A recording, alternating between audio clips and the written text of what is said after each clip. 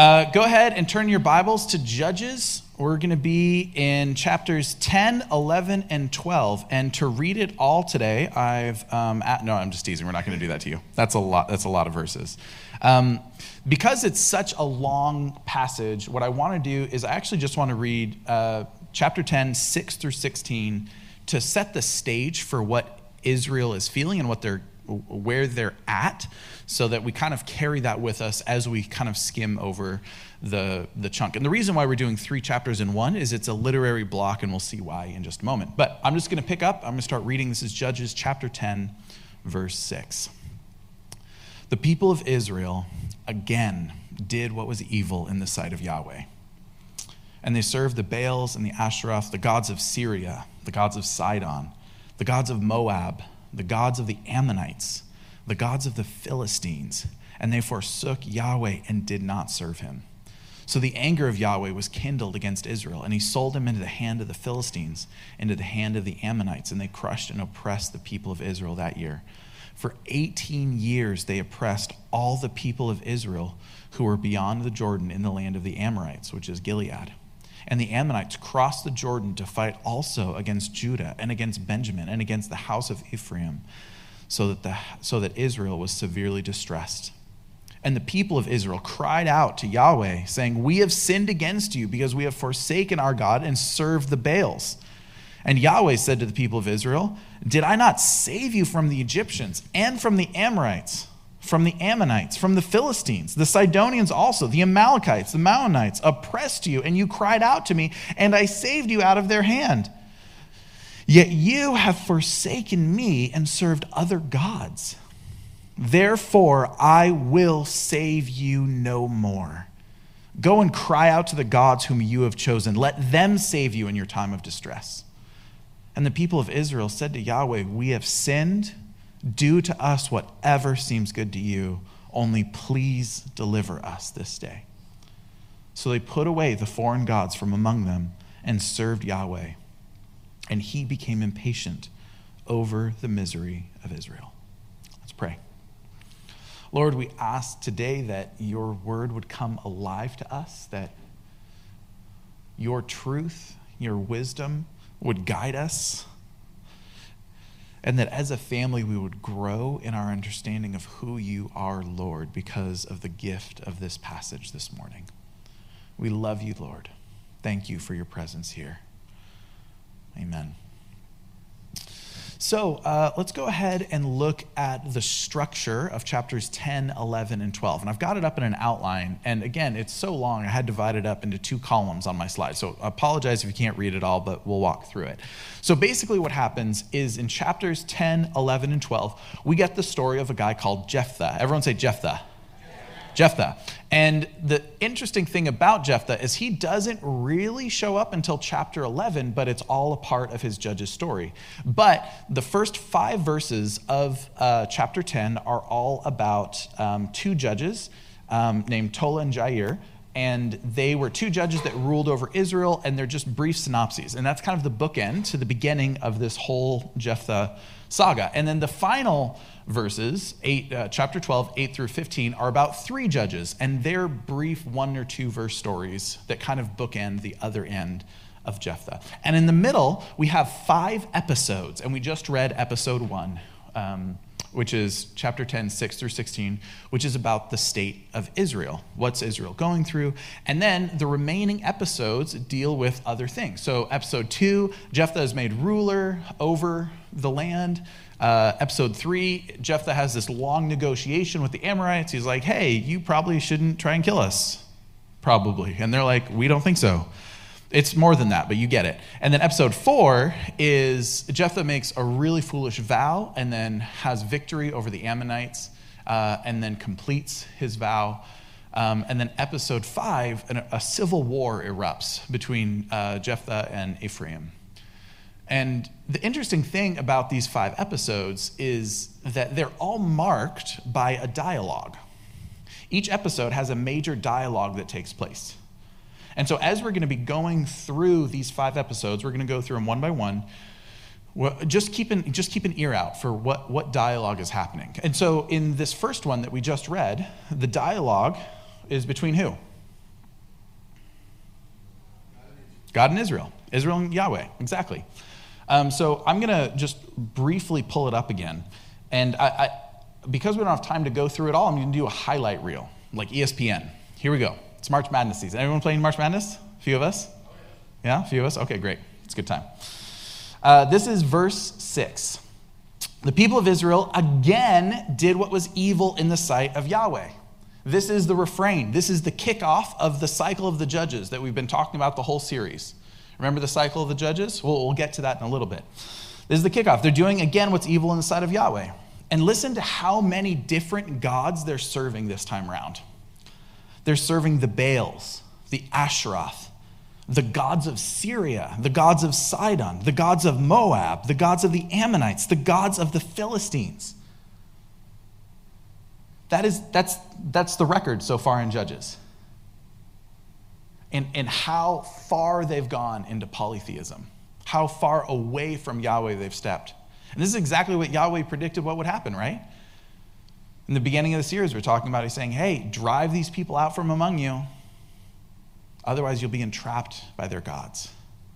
And here we are, 10 chapters in, and they're serving everybody and anybody they can come across except Yahweh.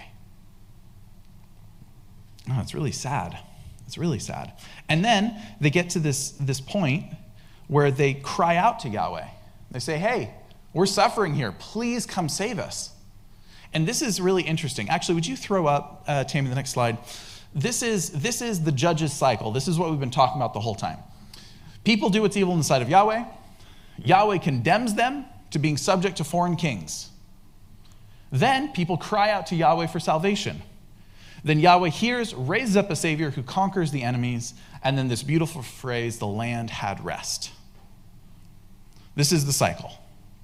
Now, the way that these literary motifs often work in Scripture is remember, the Bible's meant to be read over and over and over and over again, and as you read it, you're meant to pick up on themes, on structures, on pieces, all these things as you read it again and again and again. So as we've been reading Judges again and again and again, this structure pops out at us. Could you actually throw the slide back up? This structure pops out at us. But what's also really significant is when the structure gets broken. It's often telling of something to come, that the structure is broken. And this literary theme has been really helpful so far. But even in Gideon, we saw this literary theme kind of begin to strain a little bit. It doesn't hold up as well under Gideon. And now with Jephthah, we see it really fracturing and cracking. So what do we have in Jephthah? People are doing what's evil in the sight of the Lord. Do we have that one? Yes. They're rocking it. They're doing amazing. Then the Lord condemns them to being subject to foreign kings. Happens here, 18 years, Ammonites, Philistines, they're all there. Okay. So far, so good. We're tracking along. We've got it. Then we get to the third one. People cry out to Yahweh for salvation. They do that, but it's different this time.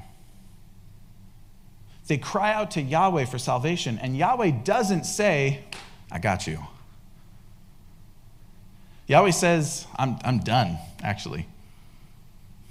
I saved you from the Egyptians, from the Amorites, from the Philistines, from the Maonites. We don't even know who those are, but he did it. I saved you from all these people. I'm done.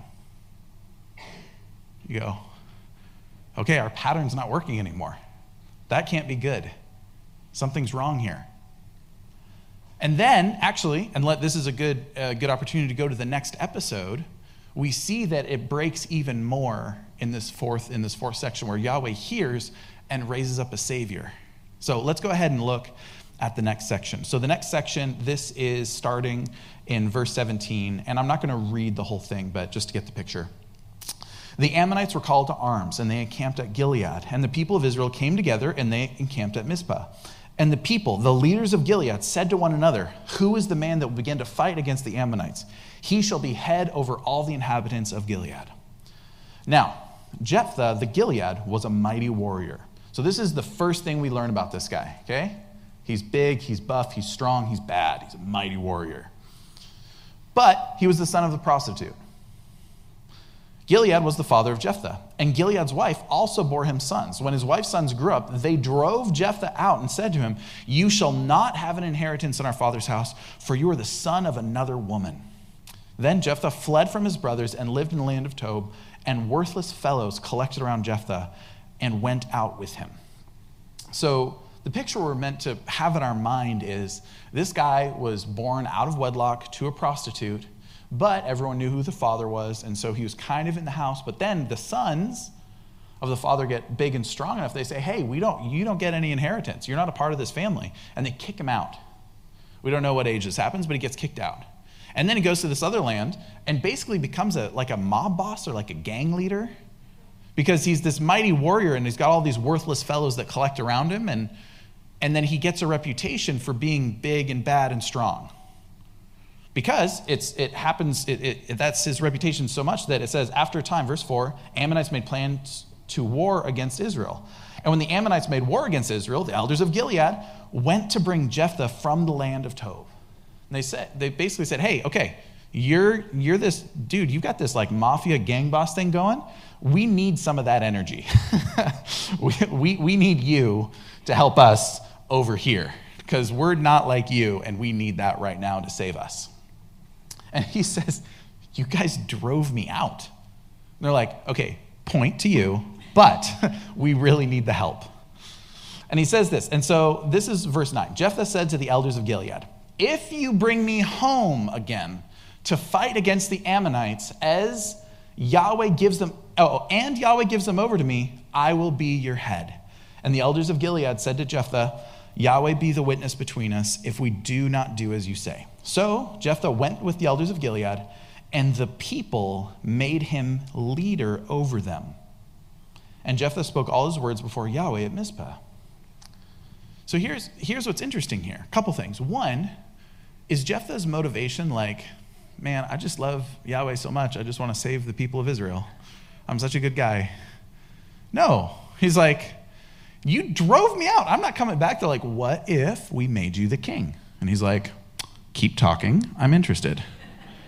He's like, "Okay, great. Yeah. If I come back and I fight for you and we beat the Ammonites, I'll be the leader." And they're like, "That sounds good."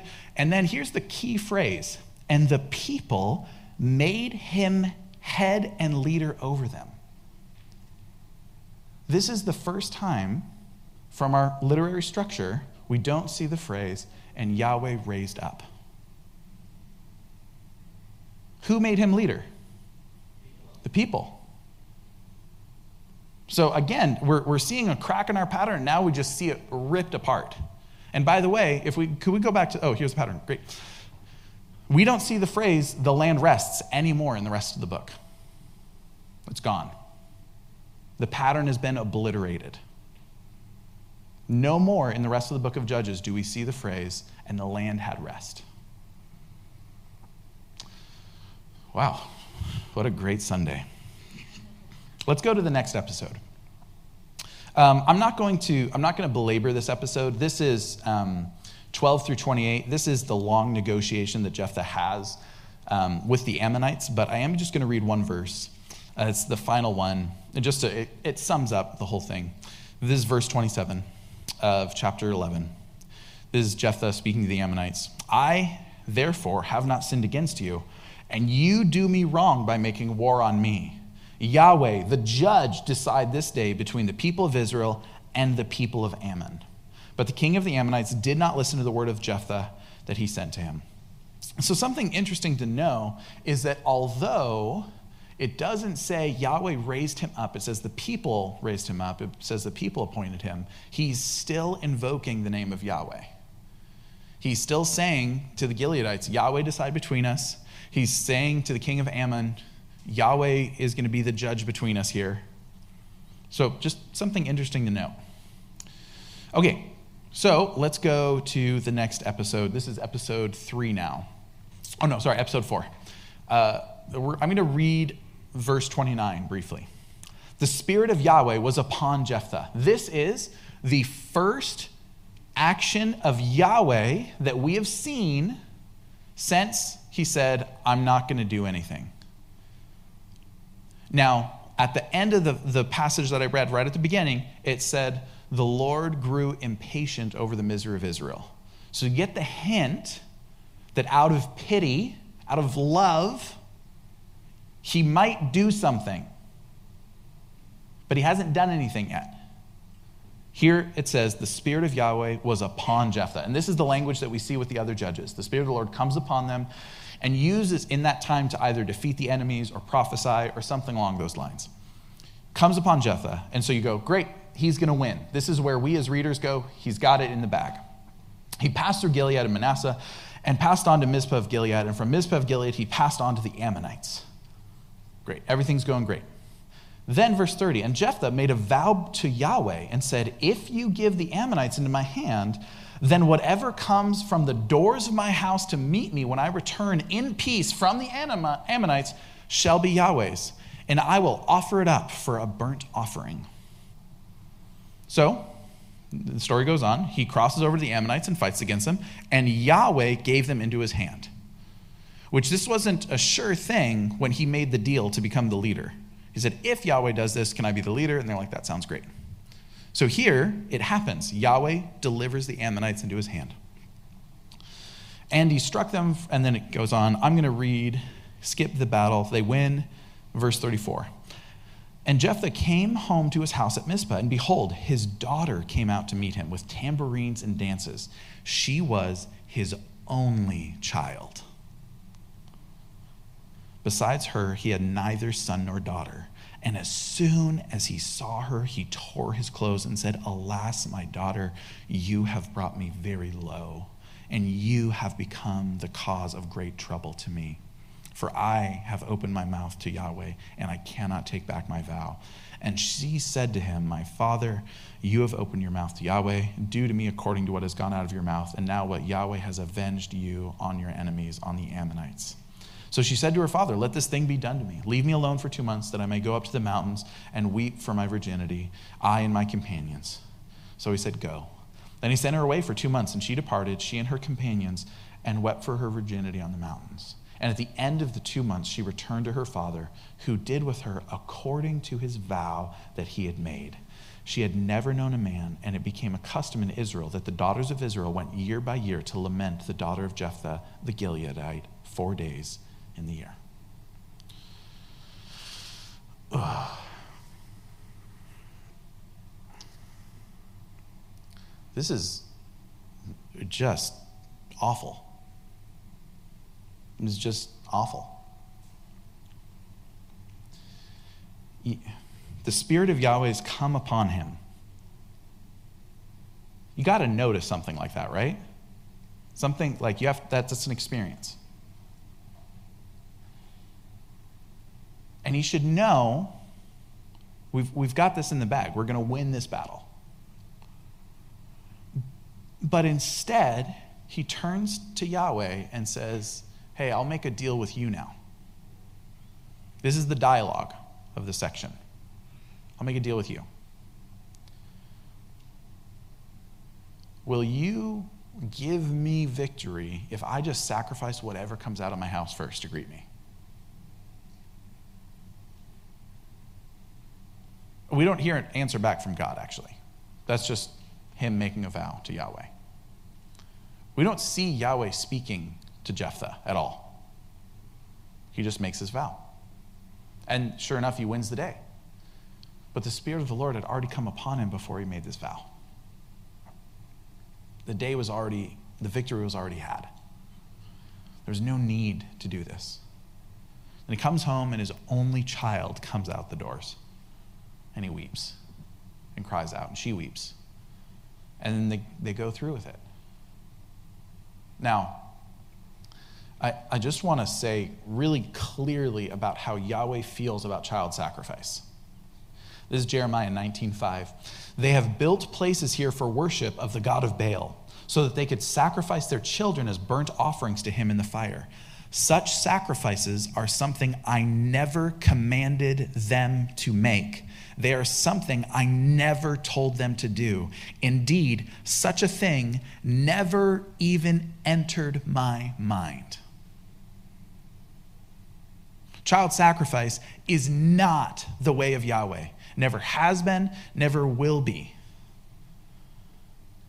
There's one recorded instance where he asks for child sacrifice and keeps the hand away. This is not the way of Yahweh. This is the way of the people in the land of Canaan. This is the way to worship Canaanite gods. I'm going to keep going with the episode, with the next episode here. This is, I'm going to read chapter 12:1. The men of Ephraim were called to arms, and they crossed to Zaphon and said to Jephthah, "Why did you cross over to fight against the Ammonites and did not call us to go with you?" These are the same people that said the same thing to Gideon, by the way. They're like, "Hey, we want to fight." I'm like, okay. Of course, they do this after the battle. "We will burn," why did you cross over to fight the Ammonites and did not call us to go with you? "We will burn your house over you with fire." And Jephthah said to them, "I and my people had a great dispute with the Ammonites, and when I called you, you did not save me from their hand. And then I saw you would not save me. I took my life in my hand and crossed over to the Ammonites, and Yahweh gave them to my hand." Look at it. He's still giving credit to Yahweh. "Why then have you come up this day to fight me?" Then Jephthah gathered all the men of Gilead and fought with Ephraim. And the men of Gilead struck Ephraim because they said, "You are fugitives of Ephraim, you Gileadites, in the midst of Ephraim and Manasseh." They're fighting over pride, basically. Ego, agenda. "And the Gileadites captured the fords of the Jordan against the Ephraimites. And when any of the fugitives of Ephraim said, 'Let me go over,' the men of Gilead said to him, 'Are you an Ephraimite?' When he said, 'No,' they said, 'Okay, say Shibboleth.' And he said, 'Sibboleth,' for he could not pronounce it right. Then they seized him and slaughtered him at the fords of the Jordan. At that time, 42,000 of the Ephraimites fell. Jephthah judged Israel for 6 years. Then Jephthah the Gileadite died and was buried in his home in Gilead." And when we reach this point, the resounding echo of silence that we do not hear the phrase, "and the land had rest for 40 years," or whatever, is ringing in our ears. You know when silence is loud? This silence is screaming. Man, he was a judge for 6 years. He sacrificed his only daughter, his only child. And then right after that, there was a civil war and 42,000 Israelites were killed. Oh, what a mess. What a mess.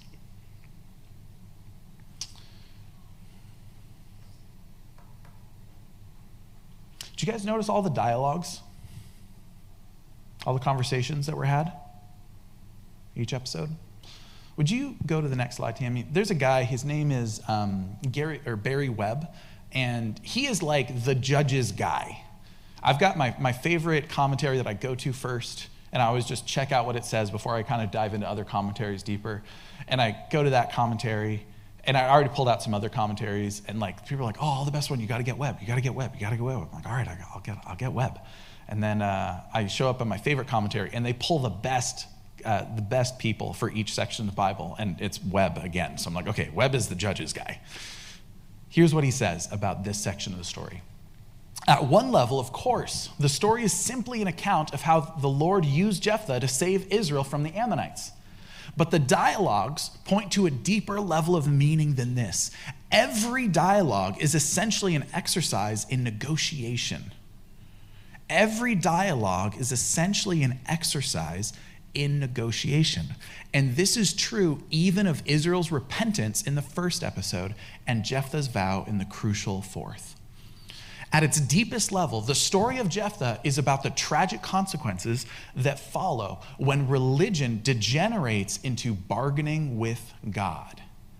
It shows us how deeply the Israelites of Jephthah's day, including Jephthah himself, had begun to misconstrue their relationship with God.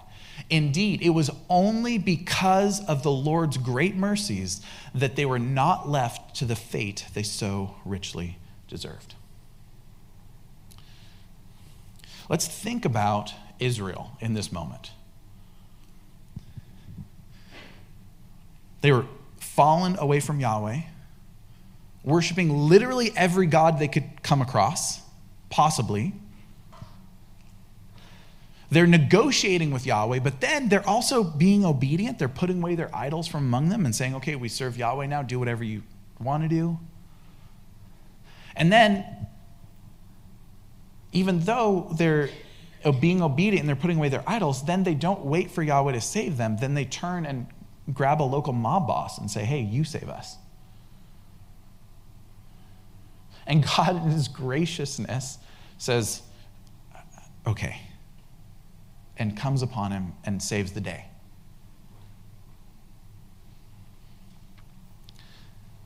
And then we've got Jephthah. We've got this guy who's raised as an outsider, even in his own home. He's exiled from his family. Then he's made a leader of Israel, but he's really in it for the glory, his own glory and his own leadership. The Spirit comes upon him, but then he makes a foolish vow, and then he follows through on a foolish vow that he should never have made in the first place, and he kills his daughter. But he saves Israel from the Ammonites. Then he kills 42,000 Ephraimites. You know what's so crazy about that? They were so gung-ho about killing Ephraimites that they were checking their accent. They're like, oh, what's a word that an Ephraimite can't say? Oh, they can't say shibboleth. They can't do the sh. They just say s. So let's make that our passcode. Say shibboleth. Sibboleth. We found one. Let's take him and kill him.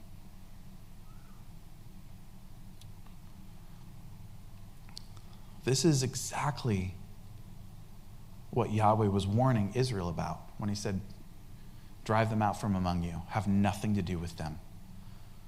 Or their gods will become your gods, and you will become like them.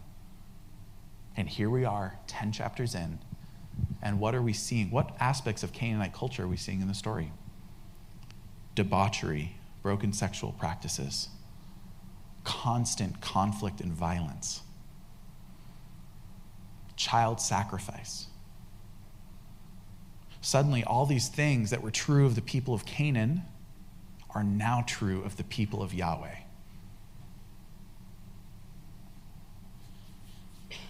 And I think this is really the most damning part about this whole section, is seeing how the influence of the culture corrupted the people of Yahweh so much to a point that it corrupted the relationship that the people have with Yahweh.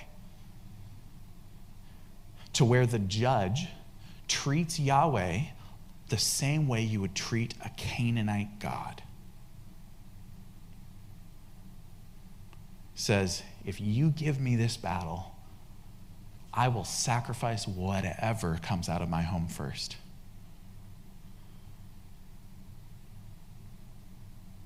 I mean, here's the things that have greeted me first when I come home in my life. A dog, like my dog. My kids, my wife, my parents.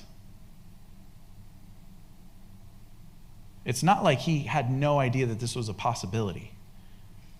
He was making a deal like you would with a Canaanite god. I will give you something so deep and valuable to me so that you will do something else for me. And he's treating Yahweh like you treat a Canaanite god. Oh. And I think that's something that we are not immune to here in the West, here in the States. I don't think I'm so far above and out of culture that I never let it influence my relationship with God.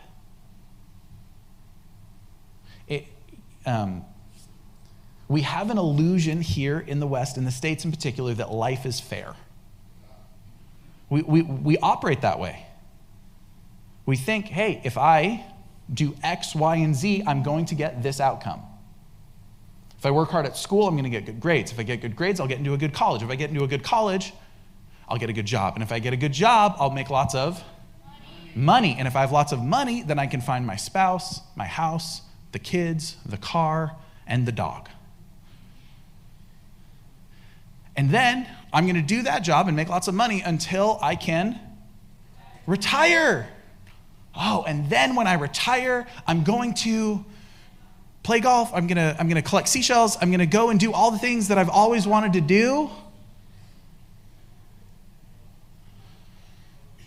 We all know the formula. We all know the formula. But to quote one of the best products of Hollywood of all time, life's not fair, Highness.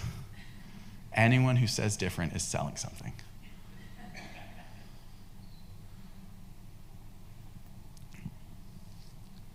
We bring this same mentality to Jesus, to the church. Hey, God, listen, I'm going to read my Bible. I'm going to go to church. I'll even drag my kids to church. I'll do all these things for you.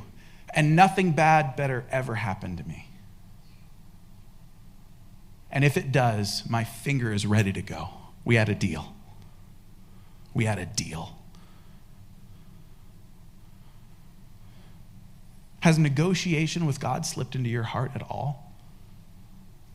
I know it hasn't mine.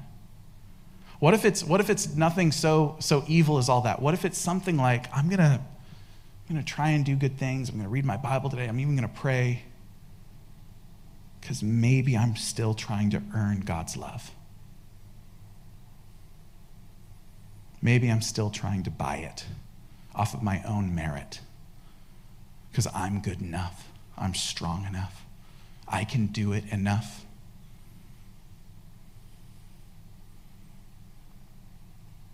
And just this last week, I've just been repenting of all that and praying, Lord, help me think of you because of your scriptures and because of who you are, not because of who I want you to be or who I'm being influenced to think that you are. Reveal yourself to me, please, Jesus. I can do no other. I need you. I need you. You know, when we started this series, or not when we started, a couple weeks ago, we talked about Gideon. And how God calls Gideon the mighty man of valor. And we talked about our own identity and who we are. And we talked about what lies are we even believing about ourselves that aren't true of us. Today, we're flipping the lens and we're looking up and we're saying, what lies about God am I believing? Who do I believe God to be? What do I believe him to do? What's his character? How does he interact with me? Do I need to keep doing all these things to earn his love and favor, or do I just have them? And if I just have them, what do I do with that?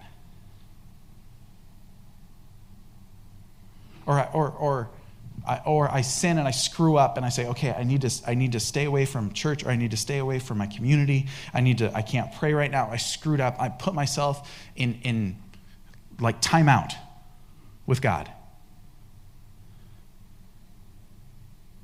Is that a me thing or is that a God thing? It's a me thing. That's a me thing.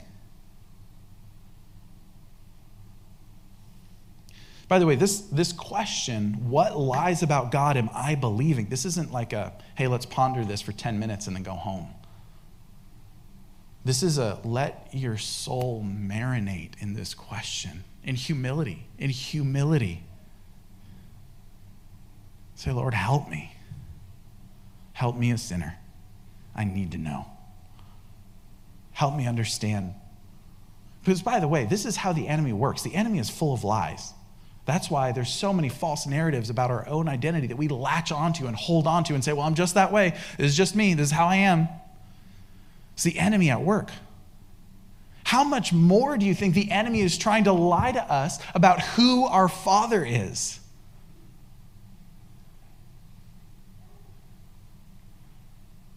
And this was what Jephthah was doing.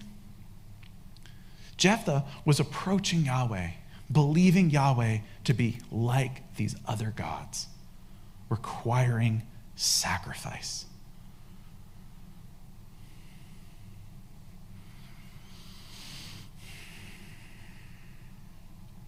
But do you know what Hosea 6:6 says? For I desire steadfast love, not sacrifice. The knowledge of God rather than burnt offerings. God is saying, do you know what I want more than all of this negotiation and back and forth? I want you to know me. And I want you to love me. And I've been so humbled this last week thinking about how much negotiation, how much transaction has entered my relationship with God. And by the way, this is so awkward. When there's love in the relationship, transaction just feels weird. It just feels weird. Like imagine I come back in from taking out the trash and Jill's like, hey babe, here you go. It's like $5. Thank you. We have a shared bank account. She's like, I know. Or I'm making dinner and she's like, ooh, nice, $20. It's just weird. It's just weird. We don't do transaction in love. We do love. Unless you're siblings. Then, I tell you what, man, transaction is free game. But in love, we pursue. We let ourselves be caught. We surrender. We exult. We love deeply and passionately and richly. Because that's what we were created for by a God who is triune and is full of love. Made us in his image to be beings of love. And then we step out these doors and we bring our plastic and our cash and we make the world conform to our will. And we do that day after day after day after day after day after day. And then we come and we kneel in the morning. We say, Lord, here I am. Do you have anything to say? You're good? Okay, I'm good too. Carry on. A.W. Tozer is this incredible theologian. He has this amazing quote. He says this, what comes into our minds when we think about God is the most important thing about us. What comes into our minds when we think of God, when we consider the Creator, is the most important thing about us. What comes into your mind when you think about God? Is it an angry father waiting to punish? Is it a far and distant manager? Is he a close companion? A friend? A lover? What comes to mind when you think about God? And then the question that I think immediately follows, right, is what is influencing my perspective of God? Is it the Holy Scriptures? Is it the Holy Spirit? Is it me walking with Jesus day in and day out in relationship? Or is it something more that I can control, where if I'm good enough, I can be loved? I don't know what the answer is for you. All I know is this has been a rough week for me. These questions to consider are so powerful because they help us find more and more of who Jesus is. And I'm done letting American consumerism and culture bring any limits on my relationship with Jesus, on my prayers, on my passionate pursuit of the King. I'm tired of it. I'm sick of it. And that's what Jephthah did. He let the local culture, the local gods influence his perception of the Creator. And it ended in utter disaster. I want to move away from negotiation and towards love.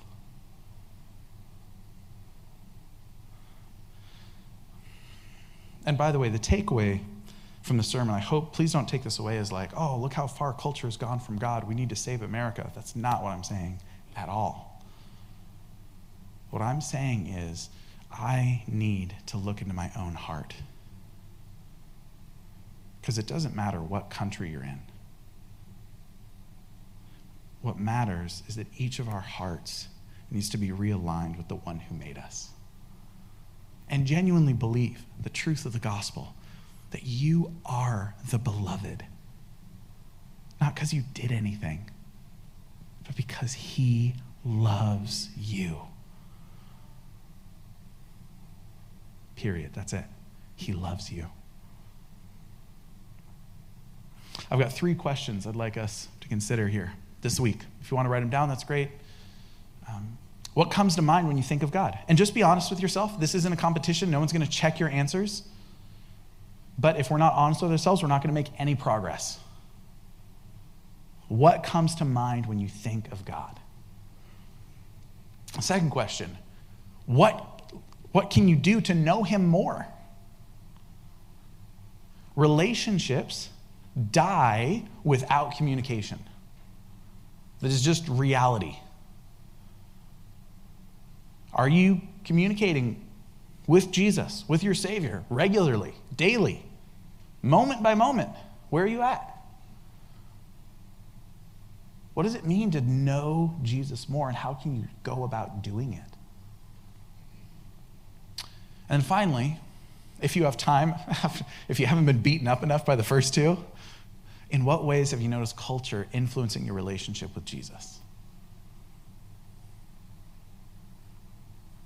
Jephthah never asked these questions. And disaster came upon Israel and his family because of it. And that's the effect that sin has. And that's the hope and the joy of the enemy, is to get us to believe lies about ourselves and about our God. And we're just not going to allow, we're not going to accept that. We're going to say, no, I'm going to pursue Jesus. That's it. Pursuing Jesus today. There was at the other church I used to work at for a long time, there was a guy who was a greeter, had this jean jacket on the back it just said, "Not today, Satan." I was like, are we okay with that? We like that? Are we okay? Maybe we just don't want to have the conversation. Okay, maybe we like it. I don't know. That's what we get to do. We get to pursue Jesus. Welcome to church. That's it. What is the sermon about today? Pursue Jesus. That's it. This could have been 5 minutes. But I think and I hope that the story of Jephthah rings in your soul this week like it's been ringing in mine. As a warning, as a siren, and as a call to action to pursue Jesus and pursue love. Would you stand with me?